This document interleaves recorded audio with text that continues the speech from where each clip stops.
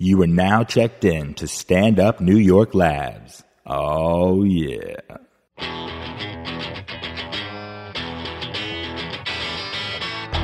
You're listening to Lust for Life with Mad Dog Mattern.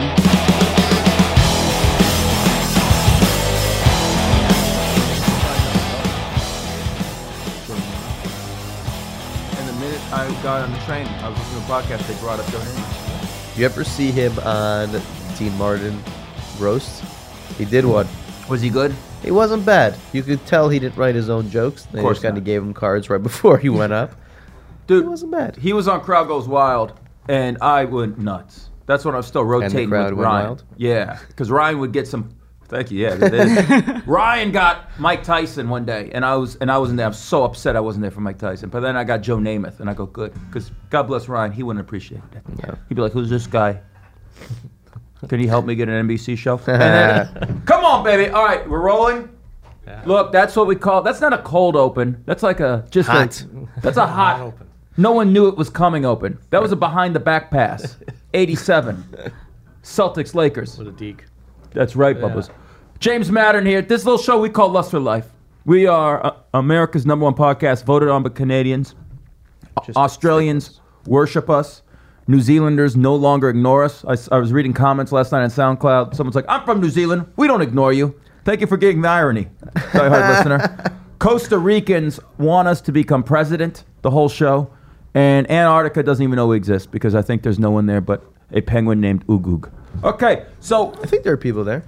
Really? But it's no not a natives. continent. It's not a continent, right? There's no land. It's just ice. No, I think it is. There's land underneath the ice. I'm saying yes. It's definitely a continent, right? One of the seven. I don't think it's one. Antarctica is one of the continents, but not the Arctic Circle. Oh, I thought you said Antarctica. No. Yeah. Antarctica is. No, the Arctic's not a continent. You could never get me to Antarctica. Too far low. I would love to go. No, man. Have you ever seen John Carpenter's The Thing, the original? Nope. I would never fucking go there. Scared that monster would get in my head, replicate me, and then kill poor Keith David. I don't need that, dog. No one knows what I'm talking about. I'm just doing references.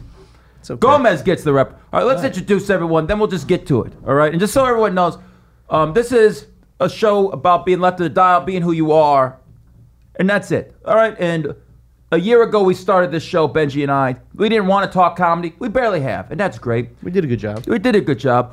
Our basis was trying to be like Vice. I think we accomplished it a couple times. I think we're trying to get back into that venue here, and I think this episode's going to be that. We don't have any guests sitting in, third mic guest who's a comedian. That's great. That makes us feel good inside. Like we're trying to get to the bottom of shit. Right. Like Robert Stack with Unsolved Mysteries. That's what we're trying to do here. That's us. You goddamn right. I'm looking at my right hand, the hand of the king. He is Benji Susswine, also known as a sweet wine, baby. Boom, boom. Great to be here. Hair's still looking great.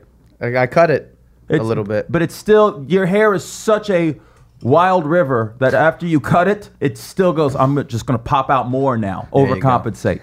You are the river that doesn't know where it's going that Bruce Springsteen was singing about in Hungry Heart. That's what I went to the barbershop. I go, give me the river that Bruce Springsteen. Give me the Hungry Heart haircut. I want that look. Okay, boy. To me, good barbers always say boy. Boy? Yeah. I never had a good, I feel like barbers you're supposed to have like a real relationship with. I never had like a good talk with a barber. What kind of barber did you go to, if you don't mind me asking? Just a generic just the white? Local. No, he's something not white. I can't figure it out. Real quick, and then we'll introduce everyone else. I have this theory. I don't like plain white barbers or haircutters. They're boring. They're corny to me. They say the same things. It's constantly, what do you think of the weather? Right, exactly. And if you're waiting 30 minutes trying to read the magazine. This happened to me once. I'm leaving, and he goes, oh, by the way, are you Jewish? I was like, yeah, how'd you know? He goes, oh, your face. Well, that's a nice thing to say. That's good. I'll see you next month, I guess. Did you go back to him? Yeah, I did. Did you tip him good? It was cheap. That's how he knew I was Jewish, maybe. But you didn't tip him go good? to the cheap place. No, I do. I tip You well. got to tip him. Yeah, I tip well. I just get sick of waiting the whole time and hearing them ask people about the weather, giving you the same jokes that you already heard them do the last two people. I only like black barbers, Spanish barbers, and Italian barbers. Never had a black barber. Outstanding. Yeah? Always a party going on. Always conversation. They'll involve you, whether it's your first time there or your 500th time there. Act like you know everyone they're talking about. You know Keisha, right? I don't know who the fuck she is, but please take care of my hair. And it's fun, and it's great, and there's cursing, and people it's politics. I feel like it's a hang. It's a hang. You don't leave afterwards. You don't want to leave. Right. It's politics, but it always ties back to some big old ass. It's wonderful, all right? And that's what I like about it. Spanish barbers are fun because I'm telling you, there's no bullshit. I went to the same Spanish barber for 2 years, and these cats were amazing. They have a phone in their hand, an earpiece in the other. It's almost like they're two different conversations, and somehow still cutting your hair while yelling to everyone at every other chair. And you don't, because I'm a gringo and I only know like 4 words of Spanish, because I didn't, think I was Spanish in high school, and then I found out I wasn't. But whatever, that's another story. We still have to take the test. And then they're flamboyant with the up, and they just start they just use. You guys can't see this at home, but they just take the shear. What's that thing called? The buzzer. Yeah. The buzzer. That's not the hoof. And they go at you, and that's just insane to me. And somehow it's perfect. And then I like Italian barbers. I grew up with an Italian barber. They're great, but they need to be like true Italian. I don't need you off the boat, but I need you like one generation off, and I need like a DiMaggio or Frank Sinatra, Frankie Valli picture on the wall. I don't need a Mussolini picture. That's too Italian. That's a little too much for me. But those are it. Plain white people, blech. Yeah, no, I'm still looking for my... I hop around now in the city. Try to find my home. You should treat barber. yourself. You just go find it. Let's I go don't to Harlem care. together I one don't day. care. I'll do that. Let's go. Let's just go take the 6 train. Or go to the Bronx. Right, get off at Haircut Street. Haircut Street, right next to Yankee Stadium. We'll get a haircut. That's Bronx, yeah. Yeah, let's go boogie down. Get a haircut. We should go to a ball game, by the way, speaking of Yankees. Oh, we should, man. We should. Look, people, this is coming out Tuesday. We're recording on Thursday. Wednesday night, I had a gig in Philly with my boy Shuli, and as we're up there, we were looking at each other. He's a diehard Liverpool fan, and I'm a Manchester City fan, and they played each other in Yankee Stadium, packed house, and we're like, why are we not there? Wow. Why are we going to hear jokes from 20 years ago in front of us? No offense. I mean, look, you can't. I don't know who I was talking about. Okay, let's get into people. Coming back for the second time, technically our third seat now, all right? You're in the third position. Promotion. You're a guest. You got promoted. It's my home girl, Lydia, baby. What up? Hey, thanks for having me back. Anytime, Lydia. Glad to be here. It was amazing. Unfortunately, the audio came out a little weird initially, but now people are hearing the episode as we speak, and we're changing lives. Feminism. Changing the world. Yeah. In Canada, at least. Well, at least, and that's what's important, because guess where Canada stretches up to? Arctic Circle. We don't leave those fucking polar bears alone, baby. We're there for them. Are you okay with how we described you, like as a feminist? That like I don't know how to describe, like the cool feminist. And I guess that implies that a lot of feminists aren't cool, and that probably sounds masochistic or sexist, which defeats the whole purpose. Masochistic? Yeah, I make up words. I have a journalism Sounds degree. like and a I still don't. dinosaur or Yeah, something. yeah. I liked diabetes yesterday. Well, I stole that from our dear friend Chrissy D, my little brother. Right. He says diabetes, and I think I probably have diabetes, so I say diabetes. Well, take the genetic test. Yeah, you should do that. The genetic test, there's too many tests to take. I do have Obamacare, but I'm too lazy. Too busy doing podcasts, sports videos no one's watching. All you got to do is spit into a little thing. Well, I've been and told send about it that away. before. But yeah, I'm cool with the title cool feminist. Sure. Because you get it. Yeah. There's just so many over the tops.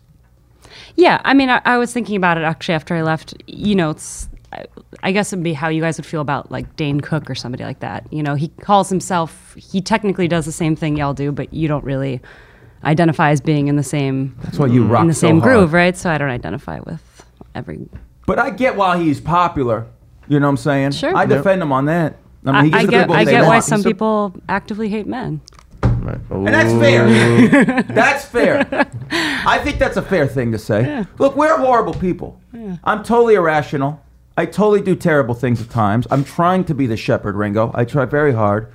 But I'll occasionally not text the girl I'm seeing birthday just because I didn't like one thing she said. It happens. I'll admit it. But girls do that also. Girls do it too. Sure. Never to me, but no. Too many times it count, baby. Too many times. I'm tearing up. But we are horrible people. So I get it. But man, we're all in this together, man. We got to tread water together. Absolutely. You know? If not, the boat sinks. Do you want the boat to sink? maybe our Is guest that the expression? Tread water or else the boat sinks? I think I just said, look, I've There's just... a hole What's the in your boat. scenario? All right, let me just break this down. This is once again an early podcast. Now, I know it's 1 p.m. when we're recording, but I could not sleep. I got back from Philly late because traffic's horrible. And then I had to watch at least 15 more minutes of Game of Thrones. That got me fired up. Had to get a bagel at 4 in the morning. Too much going on. Are you watching the end of the season that was... I'm rewatching the whole season. I'm almost done with the 4th season again, and I'm already wondering what am I going to binge on after, because I need something. And I'm thinking of restarting House of Cards, but I rewatched a couple episodes, and it's just like, all right, I get it. He's crooked. Yeah, I haven't seen that yet. It's fun. It's kind of popcorny. You seen Orange is the New Black? All right, so I got really into it last summer. I got into it. And then I was binging through it so quick, with the 2 episodes left, I go, I don't want to be done with it. Yeah. So I waited. Then the new season comes very out. noble. Yeah, I went you're to like watch. blue balling yourself. I there. blue balled. I purposely. I'm just using my chi. That's what I'm doing. I'm using tantric Netflix watching. To delay the pleasure. Yeah, Sting would be very proud of me. So I then went back to watch these episodes to catch up, and it did nothing for me. Yeah, I think that's not a good move. You got to ride the wave if you're feeling it. And now I think I'm done with the show. And the girl I'm seeing or whatever, she's obsessed with it. Talks about it all the time. You haven't seen the new season? I know because I still can't get past episode 12 or 13. I tried watching it, and now I'm like, I think I'm done with it. It ends pretty well, and the new season's pretty excellent. As a feminist, do you appreciate the show? Do you want them to change? I haven't seen it, so I don't really have. I do. I mean, question. I'm not sure it has an overt feminist message, but it shows multiple realities and narratives of different women, which is quite rare for a show to kind of highlight that, you know? Yeah, for sure. And this season, they really explored different like characters and their background and stuff, and yeah, I appreciate it. See, that's one of the reasons last episode when I said, ladies, you're having your moment. I mean, this is a big deal. This show is getting such buzz. Yeah. And And there's a trans woman on the show, which is Huge. and she's an incredible actress. She's great. Yeah. But it's She herself is, or her character is? She's an incredible actress. No, but is she trans or the character on the show? Both. Oh wow. Yeah. That's great. It's a double dip, my friend. And Twofer. I'm telling you straight up, that is correct, double dip. It's not like fall in the boat and tread the water, whatever I said before, which is clearly wrong because I can't remember it. That's right, Gomez. I can't wait to bring you on. Give me 2 more minutes, Gomez. I'm getting you in here. But this is the moment, man. And like, women are dominating the music. I mean, it's like everything. Like I think, and I'm excited. I'm not just doing it to kiss ass. You know what I'm saying? But I think it's a special time. You could get a president in a couple years. Yeah. I mean, this is you've got to feel like you've made headway. I don't know. There's still a lot of resistance. There always Still is, will be, right? yeah. Any advancement, there's going to be resistance. So yeah, but yeah, hell yeah. There's I mean, even in 50 years, when everyone's mind's completely open, because you're going to get less You and said less. 50 years? I'd say 50 years. I'd say, well, I'll say this. In 50 years, everyone... What's What's that, 2 generations? 2064? 3 generations almost by that point? You're going to have less and less old school thinking and being raised. at the same time. Sorry to cut you off. No, it's okay, baby girl. There's this interesting thing going on too, which is like what we call ordinary sexism. There's also ordinary racism or everyday sexism. Yes. So like the more that, especially in the U.S., right, the more people become sensitized to these inequalities and become PC and sensitive to the fact that they can't say overtly old school sexist things, the more it gets sort of implicit and subtle and you know. Like what? Like what are some of the subtles? Like This is what it's about. right. So so this happened to me recently. So I was in AT&T in Harlem, Okay. and this guy followed in Next to the barber shop. yeah. We were waving at you. And this guy followed a girl, like he was following a girl on the street and followed her into the store, and she just walked to the back of the store, and he was kind of hollering at her a little bit, and he was like, "Don't worry, baby, I'll wait for you here, whatever." And everybody in the store looked up, and he immediately noticed me and was like, "Oh, you too, you're very beautiful, you know, whatever." And of course, nobody did anything or intervened at all. And then he said, "Are you with somebody special today?" And I just sort of nodded and gave him a disgusted look, you know, to get rid of him. And then finally he started hollering and saying, "I won't leave until a manager comes out and tells me to leave." And For reals? Yeah, and this must be because I'm black. You're asking me to leave. My family uses telephones, whatever. What a nice little crutch to use when you're Right. being But a here's creep. the thing. There's two things that really upset me about it. So Are then, you kidding me? Then he came and he apologized to my man he did not mean to offend my man. So he didn't apologize to But your man- me you didn't for have a man with harassing. you. I didn't have a man. No, it was the imaginary someone special that's he asked me horrible. about. But he Like your property. Yeah. Oh yeah. He wanted to apologize to this imaginary man because how dare he not know that I belong to somebody already. But no apology for having harassed me, or anyway. And the second thing that bothers me about that is that there's the implication like racism exists but sexism doesn't, right? Because he would get kicked out for being black, but he wouldn't get kicked out because he's being a sexist Disrespectful dick. to a woman. Yeah. You don't think he would get kicked out for being sexist? No, I'm just saying that's what he was. That's Oh, the that's what idea he he was was- putting yeah, forward, yeah, where yeah. it's just like totally blind to Yeah. what was going on. Yeah. Well, he's going to be more sensitive to that because that's his life. I think the people are always like, well, this is what I Yeah, experienced, yeah. so this is the problem. Yeah. And they're not really aware of other... Yeah, and the thing about privilege, right, is that privilege gives us the comfort of not knowing Right. other people's whatever. So white people have the privilege of feeling like we don't have a race, and men have the privilege of feeling like they don't have a gender when they do. Anyway, but so that would be an example of ordinary sexism. Something that's sort of And that is accepted a lot. it especially in happens New York City. all the time. Especially in New York City. Hollering's weird. I never was a hollerer. Never. I'll admit this. I see a hot chick. I stare as much as anyone, probably even more. And I've been caught many times. But I'm not going to whistle. I'll make eye contact if you give it back. That's cool. Yeah. But Is that sexist to, like, if you see someone who you're attracted to stare at them? Not stare at them, but if they catch you looking? if you catch me looking, I'm going to turn. It's such a fine line. Unless I we mean, lock. no, everyone's going to naturally movie look lock. at somebody you find attractive, right? Yes. I mean, Because there's- ultimately it's a but- compliment, and most probably that person put themselves together so they appear attractive. Yeah, I would say it's a very fine line. If you're leering, if you're looking in a way that Right. makes that person feel uncomfortable or Creeping on the train's violated no or good, whatever, right? yeah. Creeping on the train is But no good. so I actually No, wrote you my gotta get good master's at that. thesis about street harassment, so I'm very wow. sensitive about this issue. Wow. But yeah. Well, it's great. Then we'll discuss I it. think if you don't make a noise or like yell at them, that should be okay. Sometimes it's very bothersome to be stared at, though, and Right. you can No, I feel hear very violated and uncomfortable, and you just want, sometimes we just want to be anonymous as well, women, No, I get that. But let me ask this question. And I got real quick. To the right of me is my main dude, Steve Gomez. Went to school with this guy from Vegas. Lives in Seattle. In town for a week. What's up? That's a good opening intro. I like it. He's gonna mix in with us. We're also gonna have you guys ask questions about growing up with me, because I know Yep. that's something Benji's always wanted. So this is gonna be some feminism, some general talk, Well, I and some also getting to feel know like- the kid. On this podcast, we're going through some like changes for you, some Yes. identity stuff. So it's good to bring back the that's high great. school friend. Isn't this Ask great? some questions. And college. Don't forget the college. College. This is Saved by the Bell. We went past high school. Exactly. I didn't watch that. And 90210. Yes, they went past it too. And we're gonna open up a pizza parlor too. That's what we're. Didn't they open a pizza? Oh, that was a real world. All right. Gomez, do you creep a lot? Do you see if a beautiful girl? I'll throw you right into the How fire. here. creepy are you? Let's get to it. Do you stay like Seattle public? There's no public transportation. They right? have a bus system. They're working on trying to build a rail system. They look at New York system and they're like, nostalgic's not the word. They want something like that. They're envious, but Is it needed? it's needed. Yeah, they finally reached the point. That's a city built for like 150,000 people, surrounded by water. All of a sudden, the tech industry shows up, and now there's like 700,000, and Right it's on. just packed. Traffic's probably some of the worst traffic you see outside of here, and it's decades away. They're trying to build it now, but it's a sad state. Guess who wanted to build a super train in Seattle 20 plus years ago?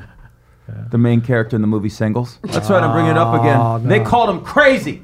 They said people don't want to drink their coffee on a train with people playing acoustic guitar. Now look at them. Now people stuck in their cars, and there's no Sonics games to get to. There's no Sonics No game. Sonics, and they're still pissed. Durant's in Oklahoma. It's a bunch of bullshit. This just popped in my head. I don't know why I talked Pop about it. other cities, but I saw an article about how much money you need to make in every city that beyond that point it doesn't increase your happiness. So like if you Break make it. X amount, then you can be fine in that city and go on vacation and have like a pretty good life. So it's very interesting. New York obviously is super high. Yeah. You need to be making, well into six figures to have like beyond that point you're really not any happier. Yeah. But you don't have those little worries. And to see some of these places in America, it's really half of what you make in New York. And if you're in Mississippi, it's like, yeah, make 65,000 and you're totally fine. Beyond that point, Yeah. the money's not making you any happier. That's so interesting. I wonder what Seattle is because you're saying maybe it's going up now. With It is. It's now getting real expensive. Amazon just built a new campus right in the middle of town, and now you got all these kids coming out of college that are getting paid $80,000 a year. 80 grand. No kidding. 80 grand, 100 grand, and it's just like blowing up the economy. It's getting expensive. When I hear that, I'm just like, tax the shit out of those guys. Oh my God. At kidding. college. This is something I'm faced with now. How long am I going to stay happy at basically lower class? Like, but I feel I'm rich. Like when I get a score, like when I get a warm-up job, boom, I'm rich. So I'm buying drinks. I'll get a lobster roll. I don't give a damn. I'm getting cabs. And that's still money that most people would jump out of windows for. Right? And I have nothing concrete. I have a couple things pending right now. Benji knows what I'm talking about, what you're baby. talking about. I don't know what the dollars and cents are on those, but Doesn't it's like, matter. I'm already spending. They're not going to make you happy. They're not, but I'm already okay. Like, I've already won. Gomez knows it. I was a mook from Vegas. No tooth in the head. I was missing teeth. People were clowning me. Couldn't get women to look at me. It was crazy. Now look at me. I'm wearing Joe Namath jerseys. I got Canada's favorite American podcast. Does that mean you're doing better? I've already won. But the question is, how long can I stay happy in this position? Now, I'm 36, and I'm doing all right. Now we'll get to 46, and I'm still emceeing every night in the clubs, some road gigs here and there, a few carrots getting dangled, carrots out there. Oh, this is some good thing. But those carrots are going to get less probably as I get in my 40s unless I double my push-ups. I got to start doubling the push-ups, keep looking young. And who knows? Like, is making this, I don't want to disclose what money I make in a year, but let's just say it's definitely, Jordan Belfrate made more in a week probably in the heyday of Stratton Oakmont. That's a Wolf of Wall Street reference.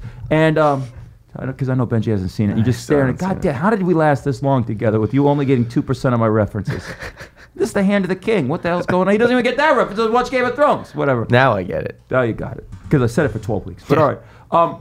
But at what point does that not become enough? Like, at one point, am I going to want to fit in with the rest of the world and maybe have a family? And I will probably need to make more money. Do you think about that now? I'm starting to. I didn't for years. I wanted to be a vagabond. You want kids? I definitely do. I think that's the moment, right? When you want to have more That's it, I guess. security. I go back home now. Gomez, a lot of our people's got kids. Wives, kids, Everything. houses, everything. Yeah. You go in the back. Oh my God, we take it for granted living in New York City.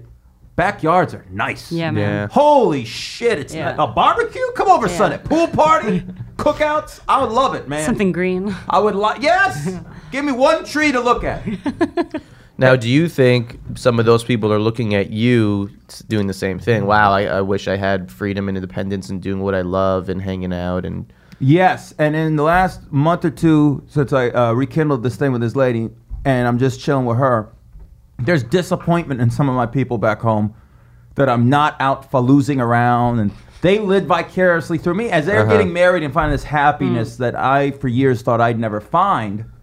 These cats are like, so what happened on the road? Oh, and then you did what with who? And oh my, they're like, I'm Motley Crue to them. It's Right. the grass is greener thing. Yeah. Yes. Yeah. And now it's like, well, shit, man, that's cool. So how do we get people happy with what they have? Well, do you feel like a rich man in love and In a lot of ways, I still feel there's a lot more to accomplish. Yeah. And there's a lot more hard work to do. But that's good. If you didn't have that, you'd be bored as shit, right? I'd be bored. Yeah. Like Benji's mentioned in the last 3 months, it's basically been the end of a Godfather movie for me. I have been killing off everything that's been getting in the family's business in the way. All right, getting rid of the hat, stupid nickname that I had for you. I still love the nickname. It's on my arm. stupid. But using it professionally wasn't the best. I parted ways with my old management, and that's probably should have done that a little sooner. I don't think he'll start listening now. He never listened before, so if you did, sorry, buddy. That's what you're gonna do. I'll hug you next time. And I just took. I mean, I'm making these steps to making sure I'm happy later, but there's no guarantee. Yeah. And that's the thing. Yeah. But I feel good. Do you feel grateful?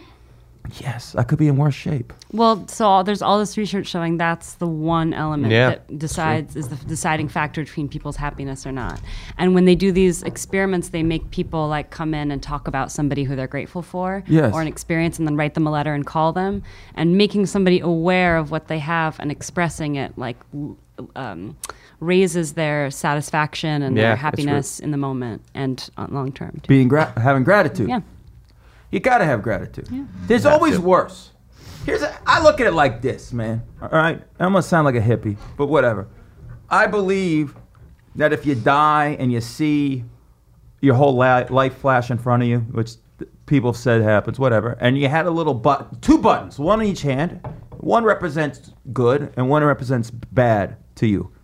It'd be so close to 50-50, or if you have a third one for an indifferent, like, all right, that was just an average whatever experience, it would be so close to the middle, with maybe someone who had a tough, horrible life, slightly a little more that way, or more big things that way. But life is basically a balance. It really does. That's what karma is. Yeah.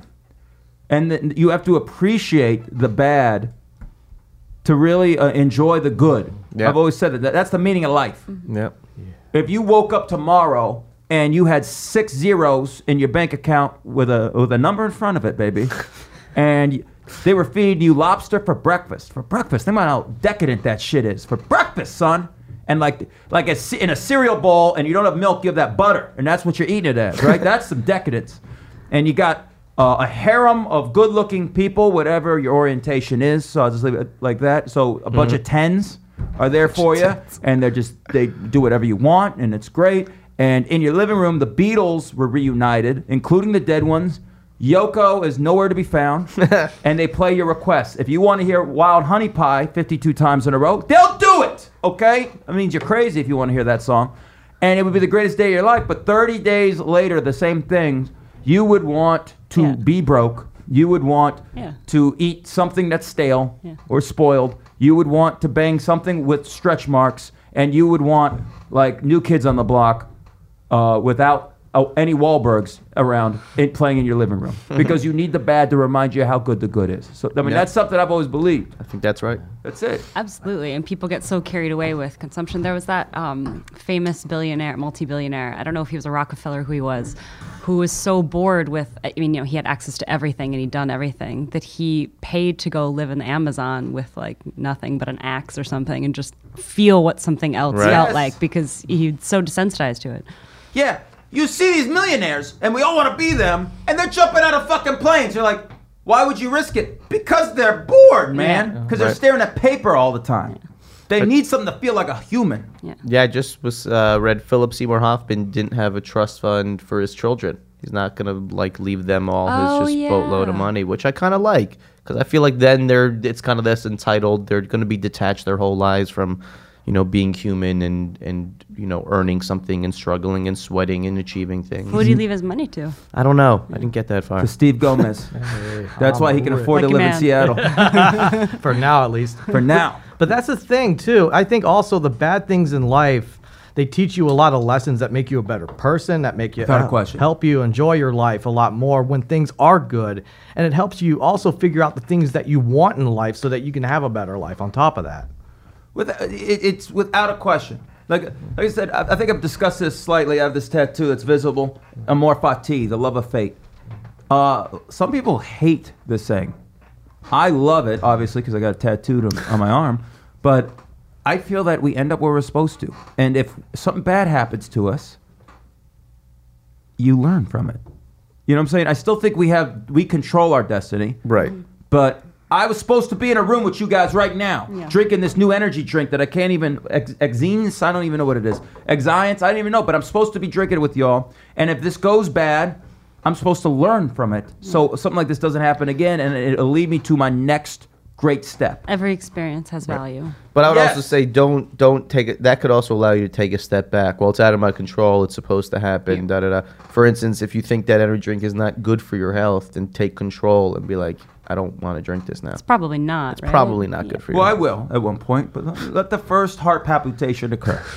That's what you need, the kick in the ass. Just I want to be like Red Fox in a Sanford and Son episode. I want to just start pounding my chest and going, I'm coming. What was the girl's name? No, you guys are too young. Gomez is my age. You didn't watch Sanford and Son? I didn't watch enough of it to remember. That was so long ago. Oh, you were fired. Okay. This is all. It's just okay. No. Well, this it also reminds me. I was watching a TED Talk, and it was this like 13-year-old kid. It was a little obnoxious and over the top, but he made an interesting point, I thought, where if you ask children what they want to be when they're older, they'll say doctors or astronauts or whatever, but you'll never hear a kid say, I want to be happy, or I want to be healthy, and I want, a family. I think that's going to start changing. Right. And just I think that's a problem with the way we just educate in general. If we're trying to create human beings who are going to survive in society, we should be teaching them how to comprehend things, how to have an identity, how to deal with each other. Yeah. A lot of times they'll send them out to recess. A kid will get beat up or he'll lose a game and come in pissed, and then they won't discuss this. Well, how do you deal with stuff when it doesn't go your way or when you get in a fight? It's just sit back down. We're studying capitals of all the states. You're like, come on, we have such a great opportunity for these kids at a young age to learn. There's so little emotional education. Yeah, it's not even addressed at all, which is, you would think, the number one thing an education system should be focusing on. Well, I have a feeling that most teachers are going by the book. Right, because they're also like, there's scores they have to hit, and if their kids don't pass this math, they get fired or blah, blah, blah. But I don't know if that leads to the most successful society in the long run. Yeah, it's great when the teachers are actual great leaders and speakers who can just... Right. You have to be a good ad-libber to be a great teacher. You have to be able to be able to bullshit a little bit. Yeah, you do. We're going to go off the rails and go... All my favorite teachers went off the rails. Yeah. You teach also? Yeah. Yeah. So do you feel that way? Oh my God, yeah. You get a question asked and you don't know the answer to, and you have to figure out a way to get out of it without, all the time. And without letting them think you don't know, right? Yeah, because then you lose the commanding control. Respect. But then you want to keep a fine line where like you're also human, and you want them to know that like it's that you're accessible somehow. I struggle with it a lot. And this last semester I had college freshmen. So they're and in France they're even a year younger because they do 3 years for high school. They're 17. So like 17, 18, 19-year-olds, and it's impossible to deal with their emotional, they're still very much teenagers at that age. Right. And they're still very much more interested in what's going on between them than what's the information that they're being learned. And it's so transparent. You can tell right away at that age, like, okay, so he likes her, and that's like the cool bad girl in the leather jacket who's making friends with the smart girl who's like too uptight, but I love it. Oh yeah, right away. And so how do you appeal to that? It's really tough. Wow, you're watching a John Hughes movie. Right in I'd like to think it was Dangerous Minds. Oh, look at that. Now, Gomez, you work at a school, but you don't teach, right? I don't teach. I work with research faculty, but some of my previous positions, because I've bounced around, I've worked in a lot of departments where there were students coming in and out. And yes. Yeah, totally. And do you see a change in them in this?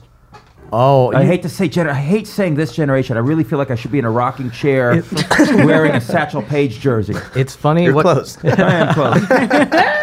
It's funny what you say about being in a stage in your life where you're just like, what's next? Because you see these kids walk in and they're 18, 20 years of age, and they've got this like wide-eyed enthusiasm of what they're going to be.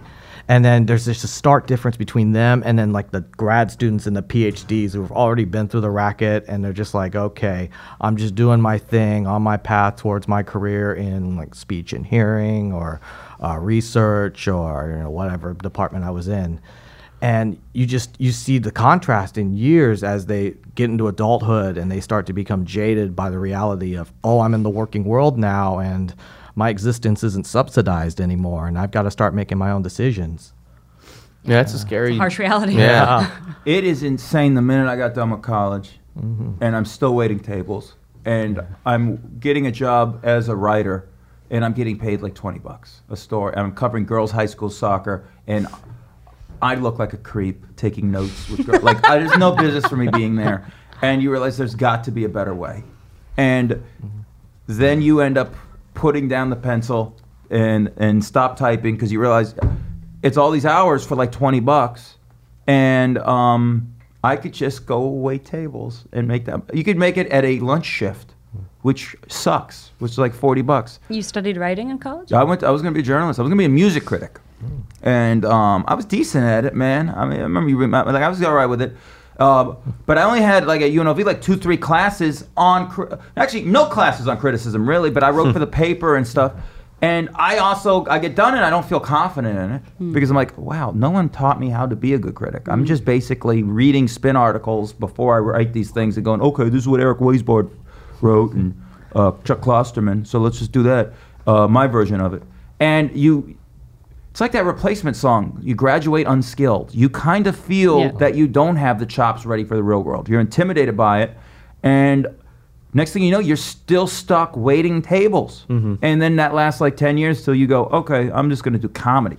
Which is insane that you're going to give that up just to be a comedian to nickel and dime. But, I mean, I guess that's the dream, right? Yeah, but that, you know, it's...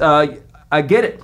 Everyone's and I didn't really. I paid for my own college. I didn't get loans. I could only imagine these people getting like $60 in the hole, or $60 in the hole, 60G in the hole, and then you're still stuck working retail or some shit like that, and those dollars are still being owed, and your age is getting a little older, and you're going, when am I going to balance that out? Education is so fucking expensive in this country. Yes, it's crazy. It's crazy. I don't know how people can call it a democracy when you force people to. I mean. It's absurd. What's it like in Europe? Oh, you don't pay for school like that in anywhere else in the world, really. Yeah, in Canada a bit, and in the UK it's getting a bit more expensive. You pay like a small fee to enroll, but no, it's absurd to them. Like especially in Europe, where it's very Republican, and France is very Republican model. You know, I went to like what was considered an expensive school because it was like a small private like fancy school, and it was €200 for the year, and that was because I enrolled in Social Security as well through them, healthcare, everything. Wow. God damn it, America. Yeah. I actually also like the idea of like apprenticeship. I think putting people with a mentor and in the real world and more hands-on would make people more prepared for what they're getting into, as opposed to you're just in lecture halls and slideshows with laser pointers and then you just get kicked out, and you need like 5-10 years to adjust to what life really is. It's kind of a bubble world that we're educating people in. I'd agree with that. Where'd you guys went to college together? UNLV, High school son. and college, UNLV. And don't sleep on Chaparral High School, bitches. Home of the killers. The killers. At least half of them. Yeah, half of them. They're starting to graduate kids again. That's good news. Yeah, our school back in the was a glory days school back in the day. When Chaparral opened in Vegas, that was kind of a rich school, a suburban school, dominated in sports, never in basketball, but football's what really matters. And was great at that and baseball and soccer, and and volleyball was a powerhouse, and smart kids came there, and a couple other celebrities came out of there. Mark Slaughter. Joey Slotnick, who was on a sitcom in the 80s or 90s, NBC, whatever. But we were a good school, and then it started gradually declining, and because when you guys arrived, but we're not. Well, it was about halfway. Let's see. Steve's a year younger than me. I remember my first day of my senior year, September '95, looking at a lot of kids trying to be gangsters, and I saw this little kid with his hair slicked back, every 2 seconds doing this with like a comb that he in his head convinced himself was a blade. You just wanted, in his head, it's like, yeah, this blade, like, no, that's just a comb, dummy. It's not a comb blade, it's just a comb. So stop being that cool. And he walked silly, trying to prove something, and I go, I'm so glad I'm getting out of here now. And then within 3 years, it was a mess and considered one of the worst schools in Southern Nevada. And then a couple years ago, it's hilarious, basically Lean on Me happened. They got a new principal who fired the whole staff and said you can reapply at the end of the year for your job. But I think only like 40% made it. Damn. And he like put gates on the walls there, keeping people out. And he had to reform the whole school. Wow. But that was like a fallen school. That school was what everyone wanted to go there. And then it became no one wanted to go there and became a punchline. And then, yeah, man, the dude basically is like my man Morgan Freeman. Lean on me. That's impressive. Going out there with a bat. They used to call me Crazy Joe. Now they call me Batman. And so that's insane. But I respect the dude. I want to meet him. I think I'm going to be in Vegas in the fall, and I'm going to go to a football game, man. And I want to shake the dude's hand and say thank you for cleaning up my school. Because I still have more pride towards my high school than UNLV, even though I love UNLV. Everyone in Vegas went to UNLV, but your school was your school. That was your place. That's my school, and I had pride in that, man. And I want it to be good. But now, yeah, we went to UNLV, and then you go to these classes, and what do you really retain? I took astronomy. Do you think I know where a fuck any star is? Got an A in the class, son. Bop, bop. You know why? Because you could buy the notes. Right. Yeah. I bought the fucking notes. So I really wanted to take classes after I graduated. I was like, I wish I could take a class on this. I have a yearning for that I just now as well. graduated. Yeah. God damn it. Yeah. And but you just cram for things. When you're in Yeah. it, yeah, it's just midterms and finals and papers. That's and the that's system failing us, you know? Like, that's the way those institutions are set up, is to make you cram and absorb a bunch of concrete information in ways that don't really fix to our minds, and then that's it. The only real learning is living and failing. That's how you learn. Or in being interested in something, right? I know a lot about sports. You know why? Because there's too many years of no one wanting to hang out with me, and me watching and reading almanacs and stuff like that, and learning about music like that, so I know a shitload of it. But when you tell me, hey, you should learn about the inner structures of Turkey's government, dude, I don't know about that, but if I'm getting quizzed on it in a week, I'll fucking ace it, Yeah. and then won't know shit. Right. I won't be able to tell you if Turkey has a premier, a president, prime minister, king, or some dude named Bubba. That's it. And that's how we learn. Yep. Yeah. I'm becoming Regis here. What the fuck's going on? Go ahead, Gomez, and then we're going to shift. You were talking about apprenticeships. Yeah. I almost think we get it kind of backwards. We have kids go to school, and then we have them go to college, and then we have them go to work. I almost think it would be better if they went to high school and then went to work for like 2 or 3 years. Right. And in the process of doing that, they figured out, okay, now I know what I don't want to do with my life. Now I better get a better idea of what I want to do with my life, and then go back to college. Yeah. Yeah. That would be And good. have the maturity to, you know, be able to take things more seriously or actually absorb information, pick good classes. Right. What you were saying? Well, man, I changed my major. I was going to be a teacher. Yeah. Yeah. And I was going to be a filmmaker. And then I was going to be a teacher again. And then my buddy's mom, who's a teacher, goes, what are you going to teach? I want to teach history or government. Oh. And she goes, are you going to coach sports? I go, no. Yeah, you should change your major. Because that's what all the coaches do. I'm like, really? Yeah. I'm like, don't they teach PE? Yeah, there's 3 PE teachers. They need the rest. The rest of them are going to eat up history. So, is there anything else you want to do? I like writing. Okay. What do you guys want to eat tonight? Fried chicken? Okay, that sounds great. And so that was and then the next day I'm changing my major. Jeez. But it's weird because when you change your major too late, you lose all these credits and shit. Yep. Yeah. Then you're in limbo, purgatory, which I didn't even know existed back then. That's how bad of a half Catholic I was. But again, I want to shift gears now. This was good. Yeah. This is like a meaning of life episode. Yeah. All right, and we could maybe do some more meaning of life later. But now let's have open season. Dissect my dude here about growing up with the kid. Let's go. Well, what was it like growing up with? Good opening question. James? The right opening question. Was he the similar personality he was now? What you are seeing right now is basically the James Mattern that we knew back in high school. You called him James? We called him James, Jamie, Mad Dog. It depended on the year, I guess, before I left town. But yeah. Don't forget the nickname Sloppy. That Sloppy. was around. Yeah, Sloppy. that's right. Reese Mitchell. I still owe you one for that. So you're not surprised that he became a comedian? I'm surprised that, he came here. I knew he had dreamed of coming here. And I was apprehensive when I heard he was moving here because, New York is a tough place. And even not having ever visited here, just know how competitive of an environment this is. And I'm like, I hope he makes it, but I don't know about his odds. And here he is all these years later, still getting after it and kicking ass. I'm quite impressed, actually. Thank you, brother. Still making $2,000 a month. Hey. And, When did you move to New York? I got here March 3rd, 2006. Like a gentleman. But I was sick as a dog the night before I left. And Really? so I woke up and I was like, oh my God, I don't know if I can get on the plane. But I think that was nerves. Yeah. And I told my mother, because I stayed my last week with her. And he's like, I don't know if I should go. And she goes, well, you stay. And I'm like, then what's going to happen after that? Everyone's said goodbye to me. I'm going to look like a chicken shit. Yeah. And so I showed up sick. And then I had to perform sick that week.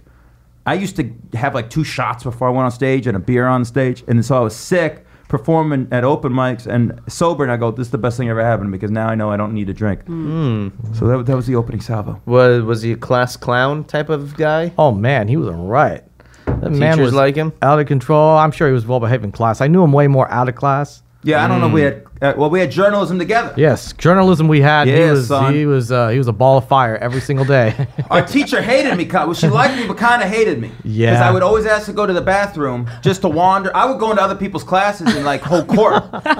Like I would split, man. I'd be like, Miss Roybal, I got to go to the bathroom, and she'd be like, okay. I did this all year, and then I'd just go into like Mr. Johnson's math class. But what up, dude, man? You heard the new Pixies album, man? And the new, what do you think about this, man? And just hang out at other classes. And then finally, like the last week or two of school, there's no bullshit.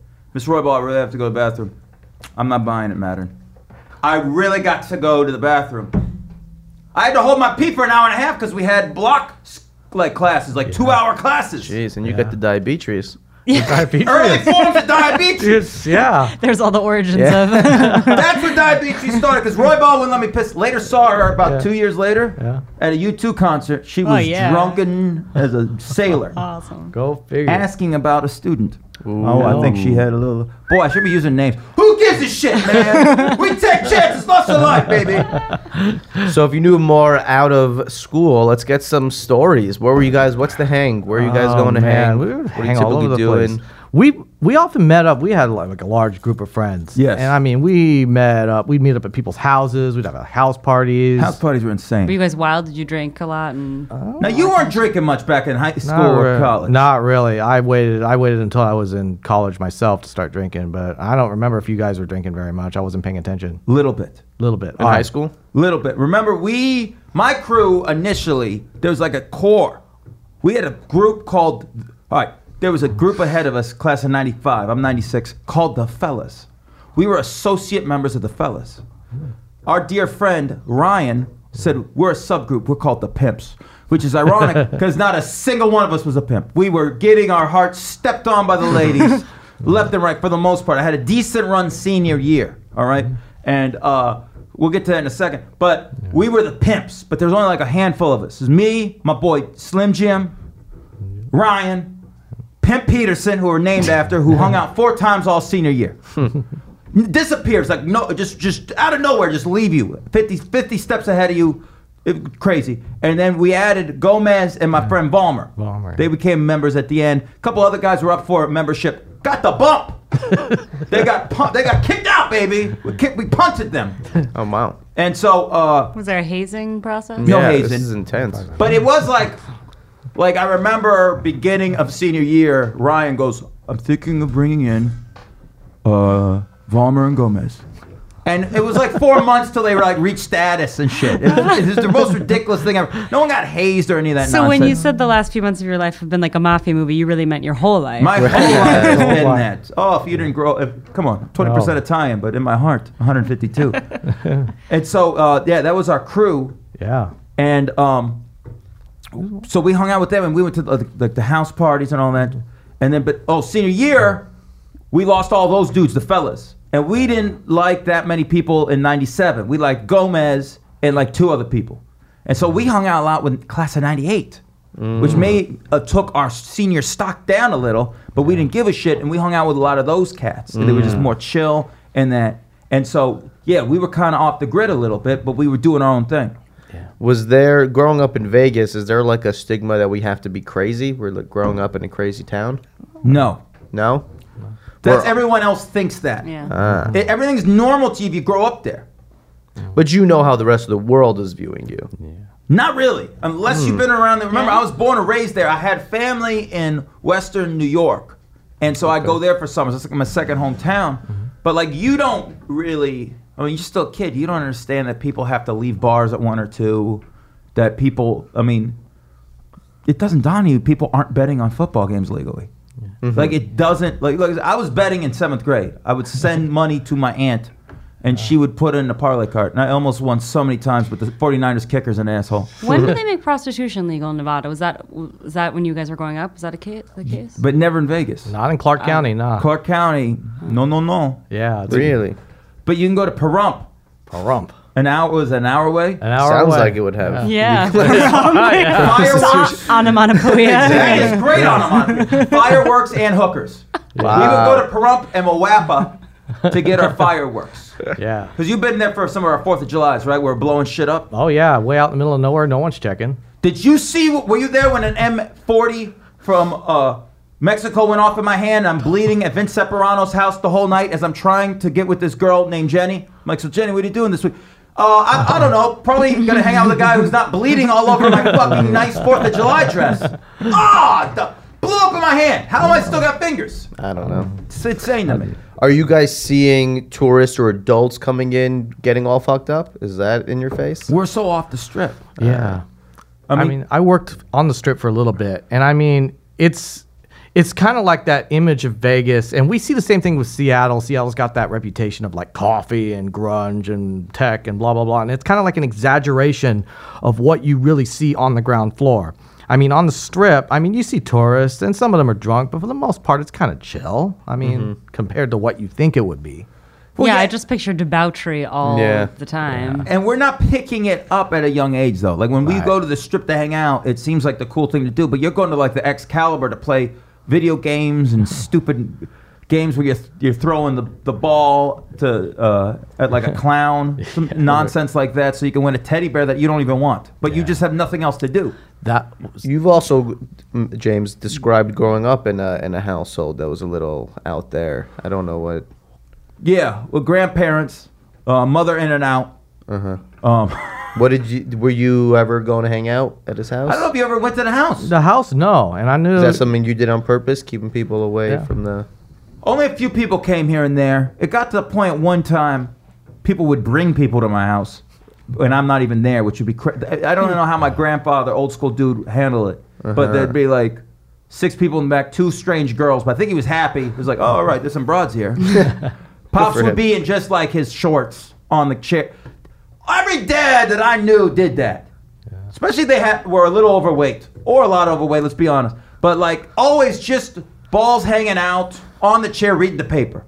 Which is going to change everything now. Now no one's reading papers. So no one's friends are going to have that great experience of I get to finally come to your house and play your PlayStation and hang out and we can chill out and see what happens. But oops, I got to see Pops' belly and balls. I mean, now he's just like on his iPad or something. He's on his iPad. Probably got some nice robe now because everyone can get a good robe for nothing. You know what I'm saying? Good robes. The prices of robes have drastically fallen. Dime a dozen now, Lydia. It's ridiculous. And so that was a big thing back in the day. Yeah. You gotta go see someone's naked dad.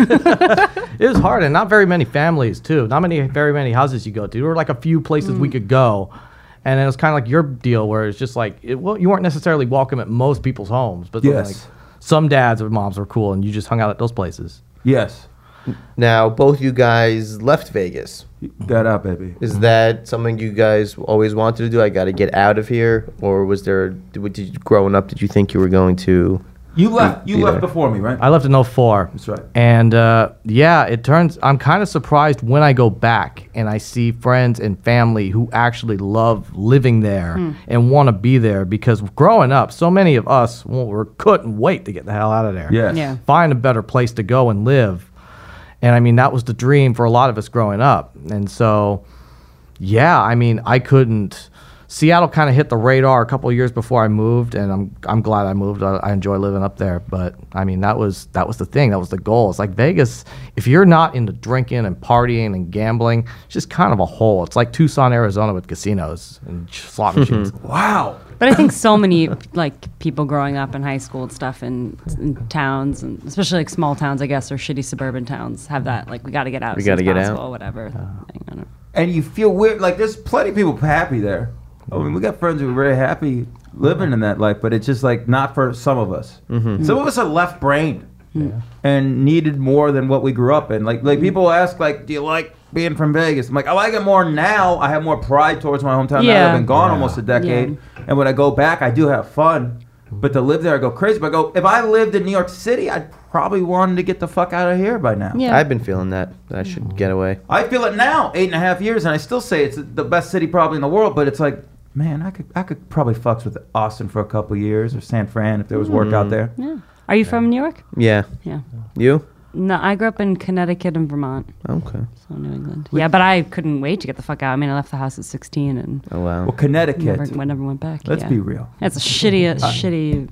I think the night I met you, I went into my whole Connecticut diatribe. Yeah, I don't remember. Tell me. It's a state with no pride. As a comic, I that's lie a true. lot. Yeah. And be like, oh, it's great to be here, and so-and-so, so-and-so, and everyone in that town. Woo!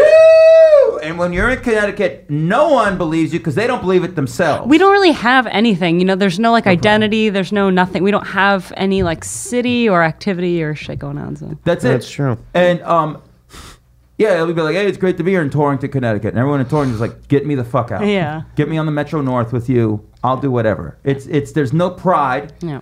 Because so this Connecticut's kind of New York and kind of Boston. Because Right. you could say New England, but New England is basically 6 or 5.5 states of Boston. It's all a suburb of Boston. They're all Boston. They all got that accent. You No way. You go up to Maine, they got the shit. Everyone's wearing their Red Sox hats. They all fucking still talking about Nomar, even though he hasn't played with them for like Nomar. 27 years. And everyone's grandma wanted to bang Bobby Orr or Yaz, or did bang them both. Let's be honest about that shit. Hand jobs to Kevin McHale, which is Upstate great. New York, you see. Thank you for miming hand job, by the way. Not just hand job. I was driving up to Montreal, making some stops. In upstate New York, you see Boston Red Sox hats. But yeah, there's border because they're right there They're right- by New yeah. England, and some of them are jaded towards the Yankee. Yankee fans are pretty annoying. I am a reformed Yankee fan, baseball. I'm a Mets fan. Yeah, I'm okay with the Mets. Everyone knows, I'm a baseball atheist for the most part. If I have to have a team, it is the Dodgers because I like Yasiel Puig and I like old ass Vince Scully, and they're just and Don Mattingly. But Are you a God-fearing man, James? I like this. We just made a little curve. My homegirl right here. I love this girl. You've been dancing around it a little bit today. Do I believe in God? Yeah. I think there's. Oh God, I feel like there's an answer everyone does. I think there's something out there. I don't know what it is. I think there's. I'm about you? programmed to think a little bit that there's something out there, and that there's something. I really do. In my head, for years, I believe reincarnation makes sense, and I feel if we really get the life right, we go somewhere higher. And I think that's a low percent. I really think the model of defending your life with Albert Brooks makes a lot of sense. But I also involve all species in that. So I feel like if you're a shitty, I feel like Charles Manson is probably going to come back as like an ant and have to work his way back up to being a human. Yeah. And I think some that's people. interesting to put humans above Yeah. other species like that. I think it's a build-up, and then when you get to human, if you do a great job, then you can go to like a heaven or whatever's another species, another place that's higher. That somewhat makes sense to me. And you believe in like some sort of divinity, or like you were saying, everything happens for a reason, something like that. I you do know? believe so. A plan. I guess so. We still have to make decisions. Like I said, I don't want anyone thinking I don't Right. just be an asshole because it's just supposed to be. No, you're supposed to make decisions and learn from the bad decision. That's part of a morphati, that you trust fate, but you also learn from it. Yeah, so I guess in a way, things are supposed to happen. I don't think like whoever's out there, if there's a God, wrote a script. Everyone's like, Lydia will be asking James this at 1:29, and we got to start wrapping up. But we'll go. Wait, can ask Lydia, her. do you believe in God? No. No? Did you grow up?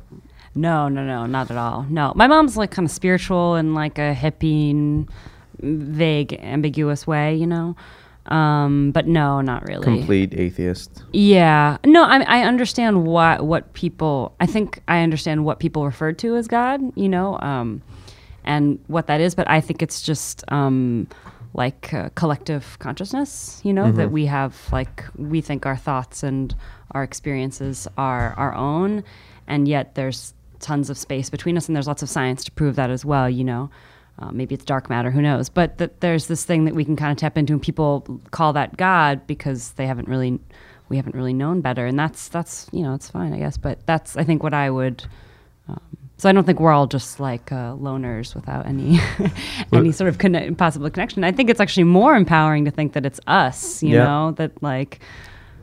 No, I think I probably believe something very similar to that. Well, that's this.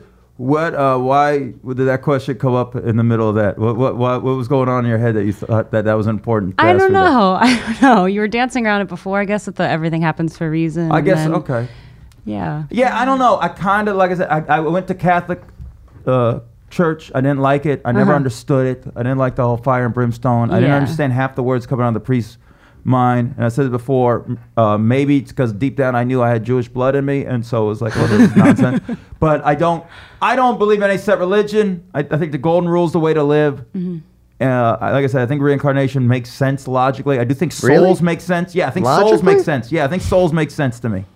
I think souls moving on. Just like this sort of kernel of essence in you or something. Yeah, that's why when someone's sick, like when my grandfather was sick for like 2 years, and people want, what are we gonna do when he's gone? I was like, he's kind of gone now. He's renting. You got to look at it. These bodies are our apartments. We're renting them, and eventually they're going to get run down and be slumlordish. And so it's like, we'll let him move on to the next apartment.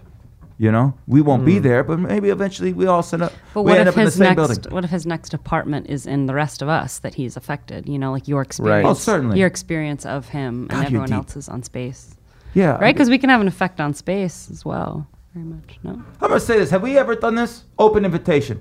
Lydia. Open invitation on this show. Yeah? Anytime. You can come in and bump motherfuckers. Awesome. You're in. It's like your high school club. No hazing. You just Skype me in every week. You're embarrassed. If I'm not around, and she is guest host. I'm her right hand. Oh, I would love that. You do whatever you want. Yes, you would be the right hand. I think we have to with the whole feminism thing, or it'd be fucked up. I was just going to say, the seniority, as you being the co-host, you should be bumped to one, but then I'm like, oh no! Then it looks like some sexist shit. I could never accept to be in an inferior position. That's why we love you. All right, any closing comment? Gomez, anything? Wait, Gomez, believe in Tell us God? your favorite story of... Yeah, let's do the God and then the favorite story, then we got to wrap it up. God, okay. I grew up with a Catholic father and a born-again Baptist mother. I'm more of a... I know. Reformed. I'm agnostic. I straight up don't know. I'm more of a humanist. I think we are whatever world we make for ourselves. Yeah. There you go. Well, that's God damn it! You get to the point. He speaks like a poem. Yeah. I didn't realize I booked Robert Frost to talk to him. So, what's your favorite story about James? Oh man. Oh no. Should I tell this? Oh God, you're gonna. I don't know what you're about to say, Gomez. Do it. How much? Do it. How much time do we have? Enough time for that story. What do we got? Who's coming in? They're coming in like 15 minutes. Okay. All right, we got. All right, yeah. Hit it up, and if we got to cut you, we'll cut you. And if someone starts a fight, I'll punch you. Don't worry about it. I got you, baby. Okay, we're at a pool party. We're having a pool party, and oh my God. Oh, you were at that one, huh? Dudes, okay. yes. Dudes are like, we're pool. Dudes are jumping off the awning into the pool. Great times. Guys start one-upping each other, so they're like getting naked and jumping in the pool. They're like flapping balls and everything. A lot of flapping balls. James gets this idea. Yo, I heard that if you take a Tabasco sauce and stick it in your pecker, it'll like make it hard. I don't remember the details, but he's like, I'm gonna try it. Well, because all these guys are either to impress the 4 girls at this party, we're jumping off a roof. They're either doing flips, cannonballs, and then everyone's doing that. And you're like, I'm just gonna take Tabasco sauce and. Well, no, dudes then are taking their pants off and mooning, or they're jumping in like hoops and shit. Yeah. And I said, fuck that. I'm going to top everyone. And I'm going to go naked and catch a hoop with my penis. But of course, it's a little chilly, and and you're in water. Excuse. Okay. And so it's like, What am I gonna do? what You're do I a do? teenage boy. I've been watching Curb Your Enthusiasm, and I figured at that point that Larry David did not introduce anything that wasn't known.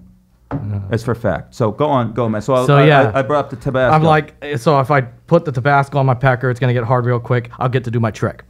Hey, T, I think it was T's house. TJ Fogarty, the guy that does the music. Yes. Timothy Styles. T, you got any Tabasco sauce? Why? Just, you got it? All right. He takes the sauce.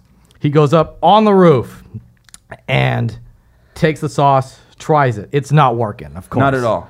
And he's like, what the fuck am I going to do? He's got to hurry. They're like, Jay, Mad Dog, where you at? And he's like, okay, I got to do something. He takes the sauce and just like starts jerking himself with it, apparently. Yes. In the process of doing so, he gets some of this Tabasco sauce in his pee hole.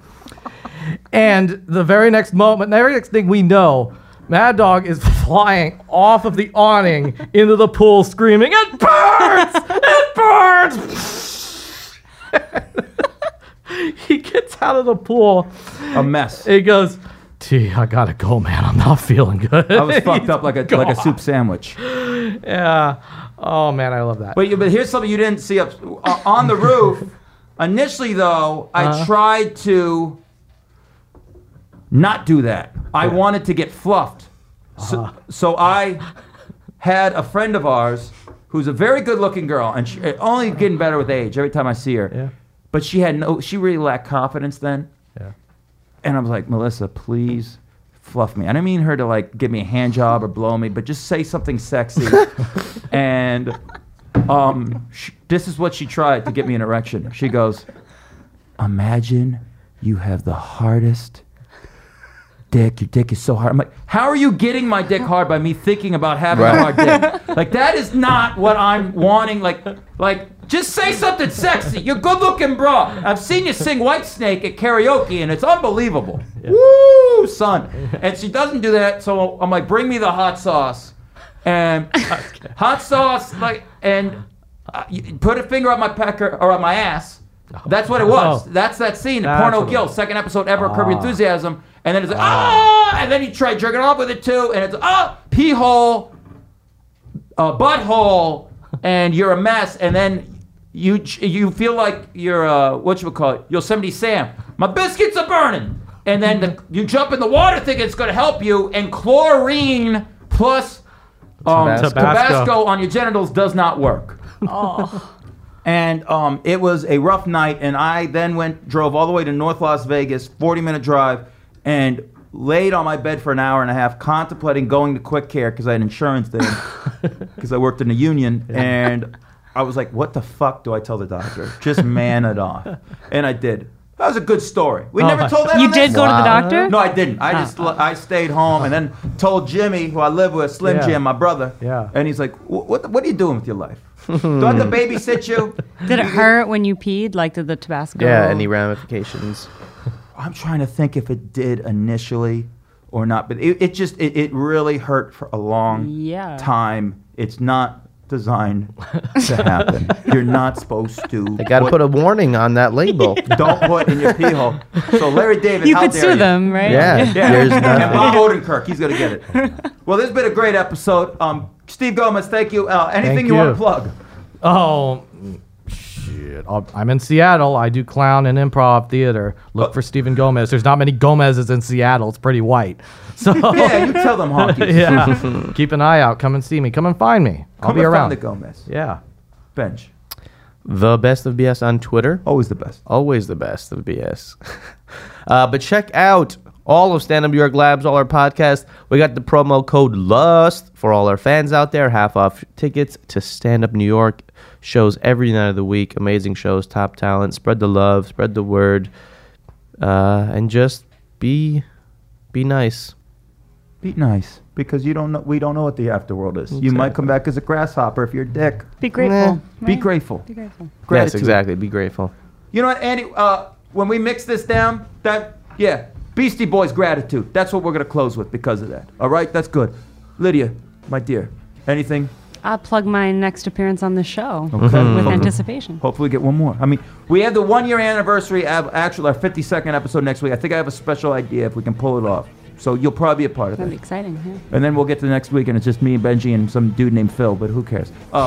Good old Phil. Always thank you. Mad love to everyone here, man. Check me out, James L. Mattern on Facebook and the Twitter. Check that shit out. Get in the Ring podcast should be out by the time you listen to this. If not, just wait a week or two. The Guns N' Roses podcast with my cousin Tim Warner. That shit is real deal. Holyfield. Watch Bustin' Balls on the YouTubes every day, man. My sports videos, minute and a half. They're crazy. Mad love to Andy in the booth. Andy, you are a star. That's a killer song. That's Chaparral High School. Boom, boom. Mad love to Minnesota John Fatigate, executive produce.